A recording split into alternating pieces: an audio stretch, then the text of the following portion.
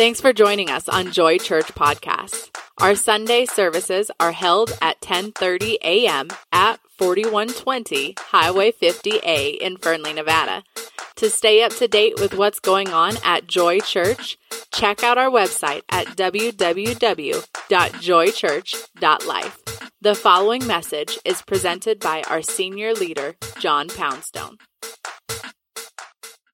I called this message this morning, Navigate the Narrow Gate. As usual, my message titles have verbs in them.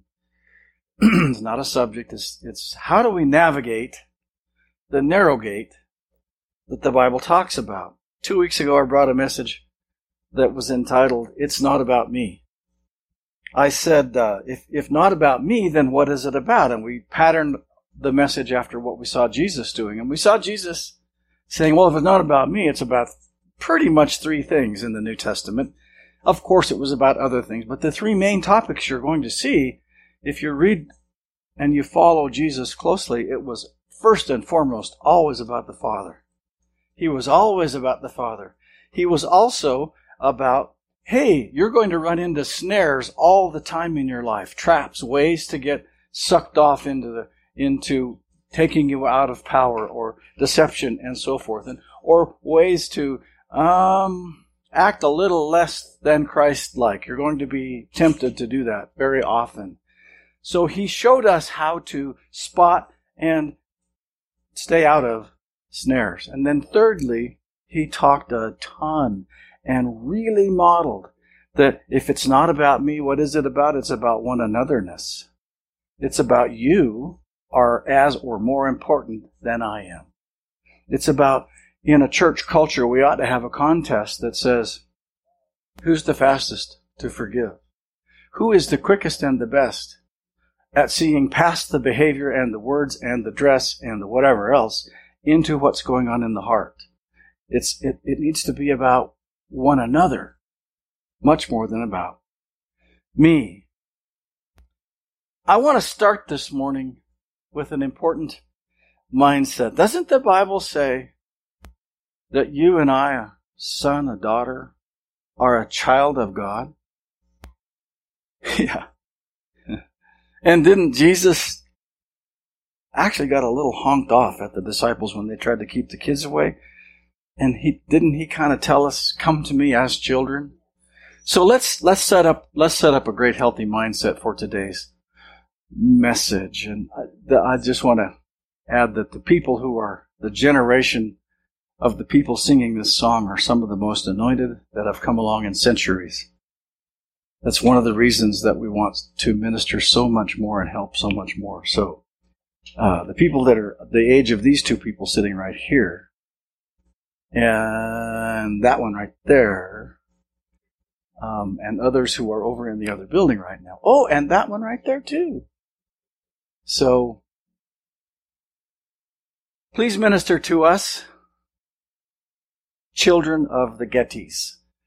Beautiful couple. Father, I pray this morning that through the ministry of your ruling presence, your Holy Spirit, and your holy heavenly hosts, everybody in this room, each in their own way, because you customize it completely, take their position. Take their position in the truth that this message would penetrate. That new and deeper understanding of our standing and our mission is imparted, and that we walk out of here with an upgrade, transformed. In Jesus' name I pray. So today's extraordinary times, and they are, call for extraordinary people. I submit to you that these extraordinary times call for the people of the way. That's what Christians were called for the first 200 years of the church. There was no such term as Christians. They were called people of the way. If God is indeed good, and if God is always good, you would think God would want to recruit all the helpers he could. I have heard the following question posed. If Christ has made possible the salvation of all, why does he say, the gate is narrow and few will find it? There's some cognitive dissonance there. You see, that very contradiction provides the crux of today's message. That's the root word of crucifixion. That's the root word of cross. That very contradiction provides the crux of today's message. That is such a good question, and context is everything. So let's go searching. I'd like to zoom in on one particular set of of scriptures that are all important, and that's Matthew chapters 5 through 7. Slide 2 will tell us, I believe it is 100% accurate to say that Matthew chapters 5 through 7 can be fairly and accurately and truly termed as the Messianic Torah, the updated Torah, the post-resurrection Torah. That it's also, those chapters are also the constitution of the kingdom of God, and that those chapters contain 10 Commandments 2.0, the wholly superseded set of Jesus' commandments. And in Matthew chapter 5, verse 17, it says, "If you think I've come to set aside the law of Moses or the writings of the prophets, you're mistaken. I have come to bring to perfection all that has been written." Now, perfection in this context means brought to fullness, made whole, completion. Jesus is saying, in my own speak, I'm going to sum it up, zip it up, and show up as it. Jesus is it. So let's zoom in even tighter in one portion of this upgraded, superseding constitution. Next slide, please. It says there, "Enter by the narrow gate, for the gate is wide and the way is easy that leads to destruction, and those who enter by it are many. For the gate is narrow and the way is hard that leads to life, and those who find it are few." May I please propose to you this morning that this deserves more than deserves a rethink. Let's go. Take a moment to ask yourself the context and tone in which you might have first heard those scriptures preached. Whenever I heard those words quoted, remember they're quoted from Jesus himself. Almost without exception, they were embedded in the context of an evangelistic sermon describing the way of salvation that leads to eternal life. In contrast, the way of destruction was identified as the road to hell. Contextually, in all of this context, Jesus' warning sounds unequivocal. Number 1, only Christians go to heaven. Number 2, very few will become Christians. Number 3, therefore, only a very few will go to heaven. I mean, is it reasonable to conclude in that context and tone? The majority will choose the wide road that leads to destruction and eternal damnation. Ominous. Ominous.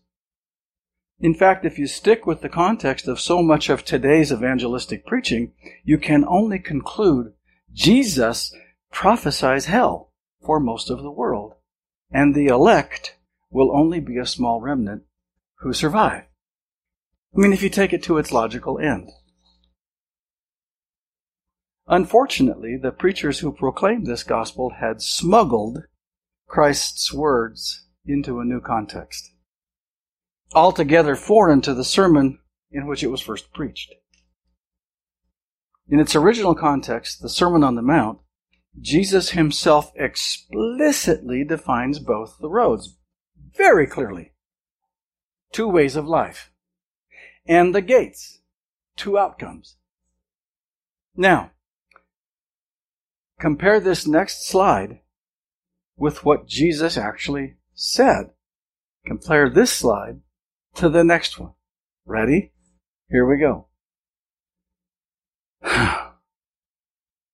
In everything you do, be careful to treat others in the same way you'd want them to treat you.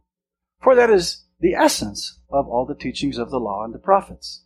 Enter through the narrow gate, because the wide gate and the broad path is the way that leads to destruction. Nearly everyone chooses that crowded road. The narrow gate and the difficult way leads to eternal life, so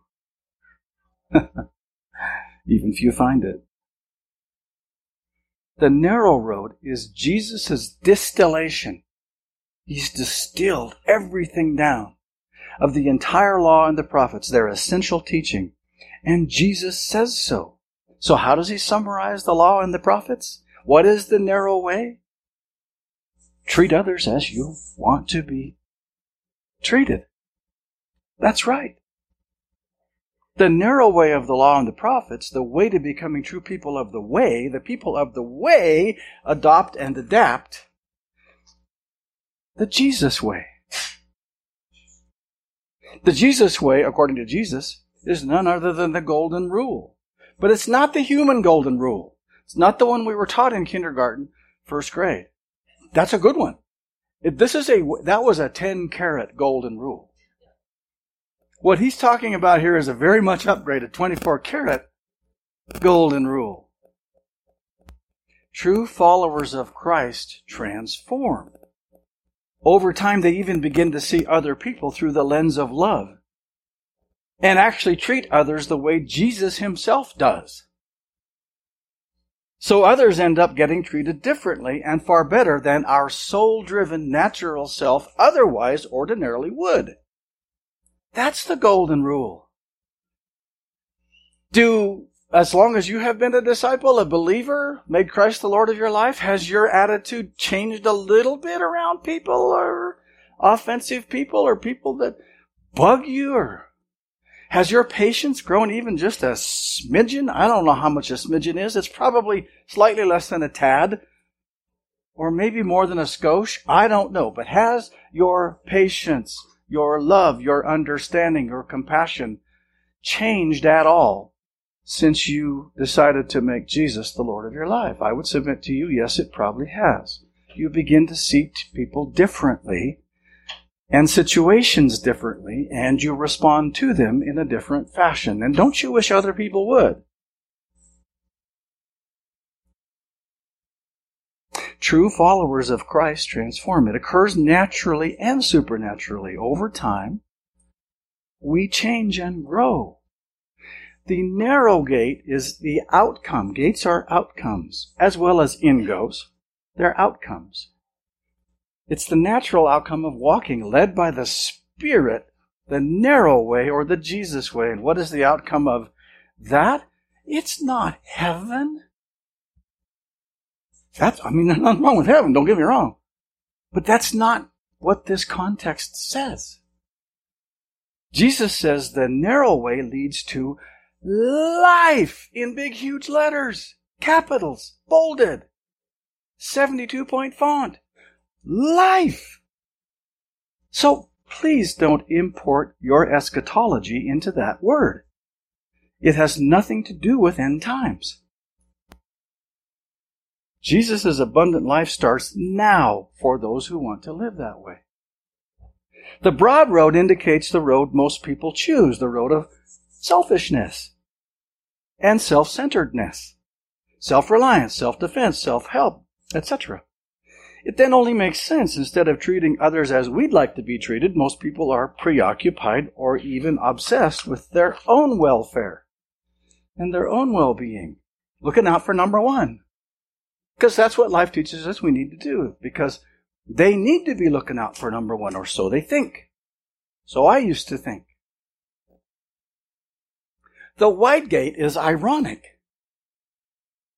The wide gate is an ironic outcome of the broad way of self-seeking. What is the consequence of a selfish life, devoid of sacrificial love, mercy, and forgiveness? Does Jesus say the broad path leads to hell? No, not in this context. No, he says the self-way leads to destruction. Now, he's not talking about being thrown into some medieval torture chamber. Jesus is speaking about something you and I see every day in your own family, in your own workplace, in your own self. As you look back at your history, the arc of your life. Selfish people self-destruct. Their lives, their relationships, their vocations either suddenly implode or gradually and unstoppably wither and decay before our very eyes. Think of a selfish person you know, and think how full of their life the righteousness, peace, and joy in the Holy Spirit of the kingdom of God really is. No. The broad path, the broad gate leads to destruction, because it's all about me and my interests. Self-involvement, self-defense, self-protection, self-interest, selfies. My community and more. 2 weeks ago we talked about a wonderful new Asian meal. Remember that if you were here? I, me, my, we. I, me, my, we. I, me, my, we. Without realizing it, we are deceived into self-righteousness, and we begin to serve a God we make in our own image. we begin to align with others who think like we do. And we throw rocks at those who hold different views. Whether woke, anti-woke, or something in between if that isn't making God in our own image, I don't know what is. Can I tell you something? That right there is exactly what God calls idolatry. And can I tell you, I don't have to tell you, the Bible tells you, He hates it. Not you. It. God is so sad and heartsick at seeing His creations follow the wiles of ego and the mind tricks of the enemy. It deeply grieves and concerns our loving God to see us diminished and destroyed by our own hand and our own mind. Wide and narrow describe our choices. In this life, Jesus observes that the wide road, the most popular path, seems to be selfishness. And the narrow road, the road less traveled, is the golden rule option constantly upgraded by the Spirit. He's talking about the choices we make in this life and how they play out on this ground, not in some other dimension, not the dimensions under the earth or second heaven or third heaven, right here, right now. This dimension. In context, Jesus is not talking about saying some contrived sinner's prayer. Nothing wrong with a sinner's prayer. Don't read that into it. But this is not what that's about. Those scriptures. So that you can avoid hell. He's talking about following Him on His way. The narrow way, the Jesus way, the way of the cross. The Jesus walk of self-giving love. That's right. Ready for some big words? The golden rule is the principle of our cruciform, cross-shaped heart. And a kenotic life means self-giving. The golden rule is the principle of our cruciform kenotic life in Christ and only in Christ. Jesus did not teach His disciples about the narrow way so that they could somehow influence unbelievers and the lost. That's not what these scriptures are about or for. Jesus did not teach His disciples about the narrow way as congratulations for finding their way into His kingdom. Jesus did not teach unbelievers and society about the narrow way so that they would act right and become good citizens. Jesus directed this as loving, cautionary warnings to His own followers. The church. And how we treat each other. It ought to start with us. And I am so happy to share with you that in this church, by and large, it does. When people come onto this property, walk into this room, we hear frequently, and it just makes our hearts sore when people say, there's something different. We feel something different. There's like love and acceptance here. Let's take that to work. Let's take, it's good, but it's nowhere near God's best. Let's take this up a notch. Let's take it's not about me. Let's take cruciforms and kenotics to the extreme.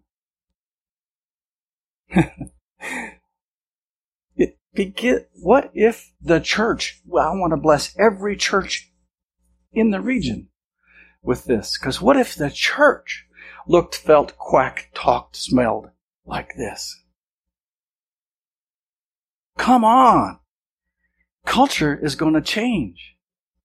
It can't help it. It bleeds out into the spirit, into the atmosphere. Things shift when the church is the church, loves like the church does, walks the narrow path. Outcomes come out the narrow gate. Jesus is noting the sad reality that even most Christians, yes, those who will spend eternity with Him, nevertheless waste their lives on the popular highway of selfishness. After all, who really wants to opt into the life-giving experience of Christ's kingdom here and now and coming? Because not many, apparently, because love is hard. It's really hard. It's really hard. Just a few verses before these, Jesus described it as taking a slap to the face and then turning the other cheek. Not rearing back with a closed fist. Not hurling invectives. I wish I had time to tell you the whole context and deeper meaning of which cheek and so forth, because it's amazing. It's way more symbolic than just the words. He said, here's what we're supposed to do. The more we grow up into the head of Christ, this is the kind of things that happen. We take a sucker punch right to the solar plexus. It takes all the wind out of us. It came out of nowhere. And we're supposed to just simply absorb it. Not be sarcastic and say, well, ain't that precious? And not kick him in the shins. And not post about it on social media. Not go on Fernley 5.0 and rant and rave or whatever, however many rant and rave sites there are out there, and there are jillions. No, we're supposed to. Is that easy? Does that sound fun? It doesn't even sound possible. But it is. It is. It's the narrow path. Walk it well enough, long enough, and you will do it gladly, and you'll speak blessing after you forgive. And that's when the power of God kicks in. Forgiving is a bitter blow to the ego. It's death to the old self. Who wants that? Not many, according to Jesus. But it's exactly what He's going to do. So, who will follow? Now, how did we miss this most basic teaching? Two ways.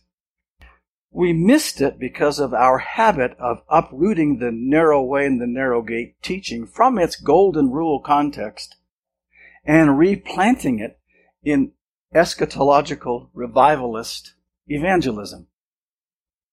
That's not its native habitat. Secondly, we naturally like to parse the Bible out of our own understanding. Well, there's a proverb that says, best not lean on that. You see, the news of the gospel is even better than we can imagine on our own. It's the higher thinking of God. The heading, you look in your Bible, there's a heading between these verses. Man put it there, not the Holy Spirit of God. The second way that we take this, the way that we have in so many contexts, is that the heading that's between these verses in most Bibles is horribly misplaced. For goodness sake, these sentences in the Bible were back to back. One flows into the other. The heading between these verses was placed there by men, not the Holy Spirit. With good intentions. I'm not criticizing them. I'm just saying it is possible, in fact, it's absolutely true, that the gospel is way better news than you think it is. So, if the narrow gate is actually all about life, and life more abundant, what's some better context? How do I put this into practice? What's the path? And for God's sake, how do I avoid that whole mindset of crime and punishment? It's gone. It's superseded. Jesus lived a perfect and sinless life. He was brutally crucified. He died and was buried. And on the third day, he rose again. And 53 days later, he ascended into heaven, where he's now seated at the right hand of the Father. Punishment has been completely done away with. He paid it all, past, present, future. As much as I respect our system in our country, there's a better way than crime and punishment. There's a way that you and I are supposed to live and think and move and have our being. For God's sake, how do I avoid that whole mindset? How do I avoid shame and condemnation from which it arises? So glad you asked. Let's learn from John the beloved, John the revelator, John the apostle. First of all, he does a very good job of showing us what pulls us off the path in the first place, and tells us where all temptation has its roots. That's the next slide. You can just mutter amongst yourselves and read it. This is pretty much the fertile ground from which all temptation which leads to sin arises. This message will be recorded. These slides will be available on the website, joychurch.life, along with the recording. So you can go back and review them. I highly encourage you to look at the recordings and take a look at the slides in the future. So that sums up the don'ts to watch out for. Let's talk about some do's. I present you with some calls to action. Now, our friend Peter, the apostle, does a great job of helping us, giving us handrails and guardrails about how to become full-fledged disciples. And he does so in the book of 2 Peter in a marvelous way. But don't take my word for it. And I don't really think that the preacher's supposed to say all the Bible verses. I think that the people in the audience ought to have a turn at preaching the gospel. And so we have 9 Bible readers out there with slips in their hands, readers 1 through 9, and we're going to come around with the microphone so it makes the recording. And you don't have to cite the verse, or you don't have to do that. Just, if you're the next reader, read your verse out loud and ask the Holy Spirit, help it to carry effect and impact. Ready? Where's reader number 1, please? 2 Peter chapter 1, this is verses 3 through 11. Ready, set, go. Everything we could ever need for life and godliness has already been dispositioned in us by His divine power. For all this was lavished upon us through the rich experience of knowing Him who has called us by name and invited us to come to Him through a glorious manifestation of His goodness. Hey, wait a minute. That's too good. How can that possibly be true? Reader number 2.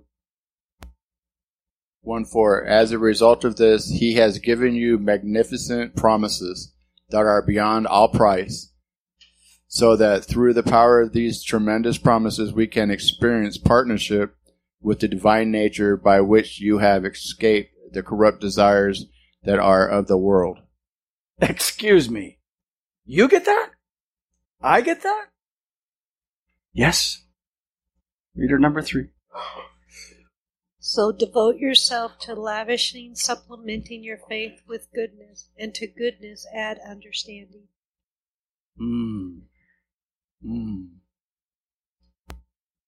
And to understanding add the strength of self-control. And to self-control add patient endurance. And to patient endurance add godliness. And the Holy Spirit is eager to help. Number 5, 2 Peter 1:7. And to understanding add the strength of self-control. And to self-control add patient endurance. And to patient endurance add godliness. godliness.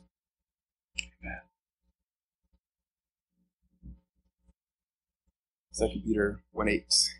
Since these virtues are already planted deep within, and you possess them in abundant supply, they will keep you from being inactive or fruitless in your pursuit of knowing Jesus Christ more intimately. 2 Peter 1:9. But if anyone lacks these things, he is blind, constantly closing his eyes to the mysteries of our faith and forgetting his innocence, for his past sins have been washed away. Forgetting his or her innocence. I am innocent. For this reason, beloved ones, be eager to confirm and validate that God has invited you to salvation and claimed you as his own. If you do these things, you will never stumble. Wow. Wow. What a God. Wait till you hear this. As a result, the kingdom gate will open wide to you as God designs your trumpets. Enter into the eternal kingdom of our Lord and Savior Jesus, the Messiah. Tell me the Holy Spirit didn't show up this morning. Talked about opening the gates all morning, since before service and during service. Wow. Everything we'll ever need we already have. We just need help accessing it from using scripture, community, sacrifice and surrender, obedience, and the power of the Holy Spirit. Here are some calls to action. Here are some things that you can choose to do. There are many. This is just a partial list. Resign as master of your universe. Turn in your resignation effective immediately. Read those verses we just read, 2 Peter 1:3-11 several times. Study Matthew chapters 5-7. And all of that, please don't make the mistake of doing it. Don't fly solo. Don't be the Lone Ranger. You need Tonto, otherwise known as Holy Spirit. Ask him to come alongside. Ask him to sit down with you. Ask him to reveal Jesus in new and deeper ways. He's glad to. He's right inside you. So just activate him. Invest in communion. Talk about that more in a minute. Here's what I did that really helped me. I ran across, I looked for some people who seemed to be farther along down the path through the narrow gate and having outcomes better than mine. And I sucked up to them. I'm just going to be straight with you. I glommed onto them and I tried to imitate them and follow them. Guess what? It worked.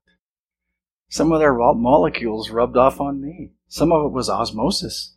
Some of it was trying new things. Some of it was asking questions that I thought maybe they would think were stupid. Some of it was just trying, just surrendering, just trying to be more like that other person. And then pretty soon, that's training wheels. Pretty soon I could take the training wheels off and wobble myself for a while until I got pretty stable on the path. And then I have people around me, fortunately and lovely, that lovingly tell me that when I'm kind of getting off into the weeds a little bit, I've wandered a bit off the path. Kind of in concert with the first bullet point. How about this one? For the next 21 days, 3 weeks, that's 3 7s and 7 3s. That is the perfect number of completion. 10 times a day. Minimal. Say, it's not about me. It's not about me. The next time that person or that spouse or that family member or that situation happens, it's not about me. It's just not about me. I'm kind of over me. It's not about me. So what happens in 21 days? Oh, just Pentecost Sunday. Watch what happens when you make it not about you for 21 days and then we celebrate the appearance on and in of the Holy Spirit. You see that fourth bullet point? Invest in communion. Why? Because done as Jesus intended and taught, lies Him. You find Him in communion. Wherever He is present, so is the kingdom of God. The manifest ruling of presence of Jesus, wherever it is, so is the kingdom of God. Because He is the King. Wherever He is present, so is His peace, His purity, His priorities, and His power. Communion is deeply sacred and deeply powerful because it can deepen and broaden the inward presence and influence of Christ. Let's do that this morning. Let's do business with Holy Spirit. The Bible says God said, I put before you the choice of life and death. Choose life. The narrow gate. Life. Life more abundant. So, over the course of the next 7 minutes, I invite you, choose a path. Your Heavenly Father and I truly, lovingly hope you will say, I want to navigate the narrow gate. I want to get back on the path or on the path. Today, tomorrow, and the days after that. Holy Spirit, over the course of the next 7 minutes, I invite you to say, Holy Spirit, please show me what's pulling me off the path, where my temptations lie. Say, Holy Spirit, help me say, Jesus, I know that living my best life is actually living in you, and you living in me. I accept your loving invitation to the center of the path. I see the narrow gate. I want to navigate it. Peace, joy, strength, love, hope, destiny. I want everything you have for me. I'll count the cost. Holy Spirit, minister to me now as I take in this beautiful song I'm about to play. Now, we had some deacons earlier this morning. Let's see. The female deacon is 11 now? How old is your daughter? 11. And the male deacon this morning who set up our communion elements is 7.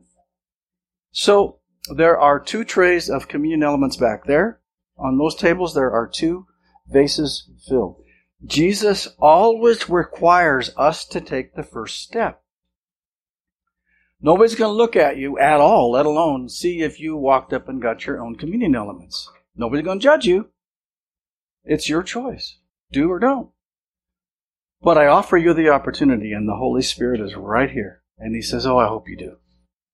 So just walk up to any one of these trays, take the element of communion, do business with God personally and privately. We're not going to do corporate communion this morning. This is between you and God. This is between you saying, yeah, the narrow path is for me. I don't even know what I'm doing, but I'd like to try. Or maybe I do know what I'm doing, and I've been wanting to do this for a long time. Or something in between. So with that, we'll start the video, we'll dim the lights, and again, I'm not going to see what you're doing. I'm not your judge. Nobody in this room is. If you're living by the golden rule that's 1 carat gold, it's not God who runs around saying, hey, you're 23 carats short. That's the enemy of your soul, the slanderer, the accuser, the liar. The hosts of heaven are celebrating your 1 carat. You're near the path. You're near the center line. If you're this morning, you're 5 carat, awesome. Awesome. And the hope is that there's 19 left. The book of Acts says there's higher degrees of power. It's unlimited. And if you're 23 carat, please avoid the temptation to run around and say, I'm all that in a bag of chips. Look for somebody who's 20 carat and bring them higher. Humble yourself even more deeply. Stay on the center line. I am so privileged and so proud to get to run with people concerned and working on the purity of your gold, because you are treasured to your Heavenly Father. He wants far more for you, the Bible says, than you could ever ask or imagine. And this is the narrow way, where it all is. I bless you in the name of Jesus. Thank you for coming. Thanks again for joining us on Joy Church Podcast.